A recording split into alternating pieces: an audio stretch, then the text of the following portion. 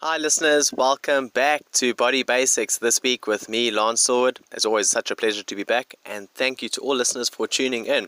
This week I'd like to pose a question: does working out affect testosterone levels? And if you're a man with low testosterone, exercise may certainly help. And while doctors and fitness professionals still have a lot to learn about exercise and its effect on testosterone, several factors besides your workout are involved. But one thing is clear: you need to make exercise a habit in order to get the benefits. After exercise, testosterone levels rise, but not for too long. Sometimes it's 15 minutes after exercise that testosterone is elevated. Sometimes it can be up to an hour. It's not yet clear what health effects, if any, these temporary boosts may have. Of course, exercise has many other well-known health perks.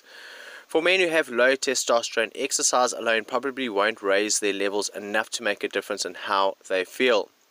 But for men whose testosterone level is on borderline between normal and low, I think it's going to have a much more potent effect. And so what the factors that matter really are your weight, age, fitness level, and timing of your workout. Your weight, and so certainly men with low testosterone and can be a big part of the problem, and obviously also linked to obesity. And if you're overweight, exercise can improve your testosterone levels by helping you shed some pounds. Older men seem to get less of a post-exercise boost in testosterone, though this does need some more research. And still, exercise offers many other health benefits for men, including bone and muscle health and better balance. Your testosterone levels vary throughout the day. Levels are typically highest in the morning and lowest in the afternoon. Research has found that strength training workouts may have a bigger effect on testosterone in the evening, and as a result, the brief boost from the exercise session might be even bigger if you schedule it after work instead of early in the morning. And so, if you're not in great shape yet, and if you start exercising, you may be getting a bigger, though still brief, boost in testosterone than a man who's already in good shape. But after a few weeks, your body gets used to the challenge. Eventually, you'll get a lower hormone response from the same workout. And lifting weights or doing other strength training workouts has a bigger effect on your testosterone.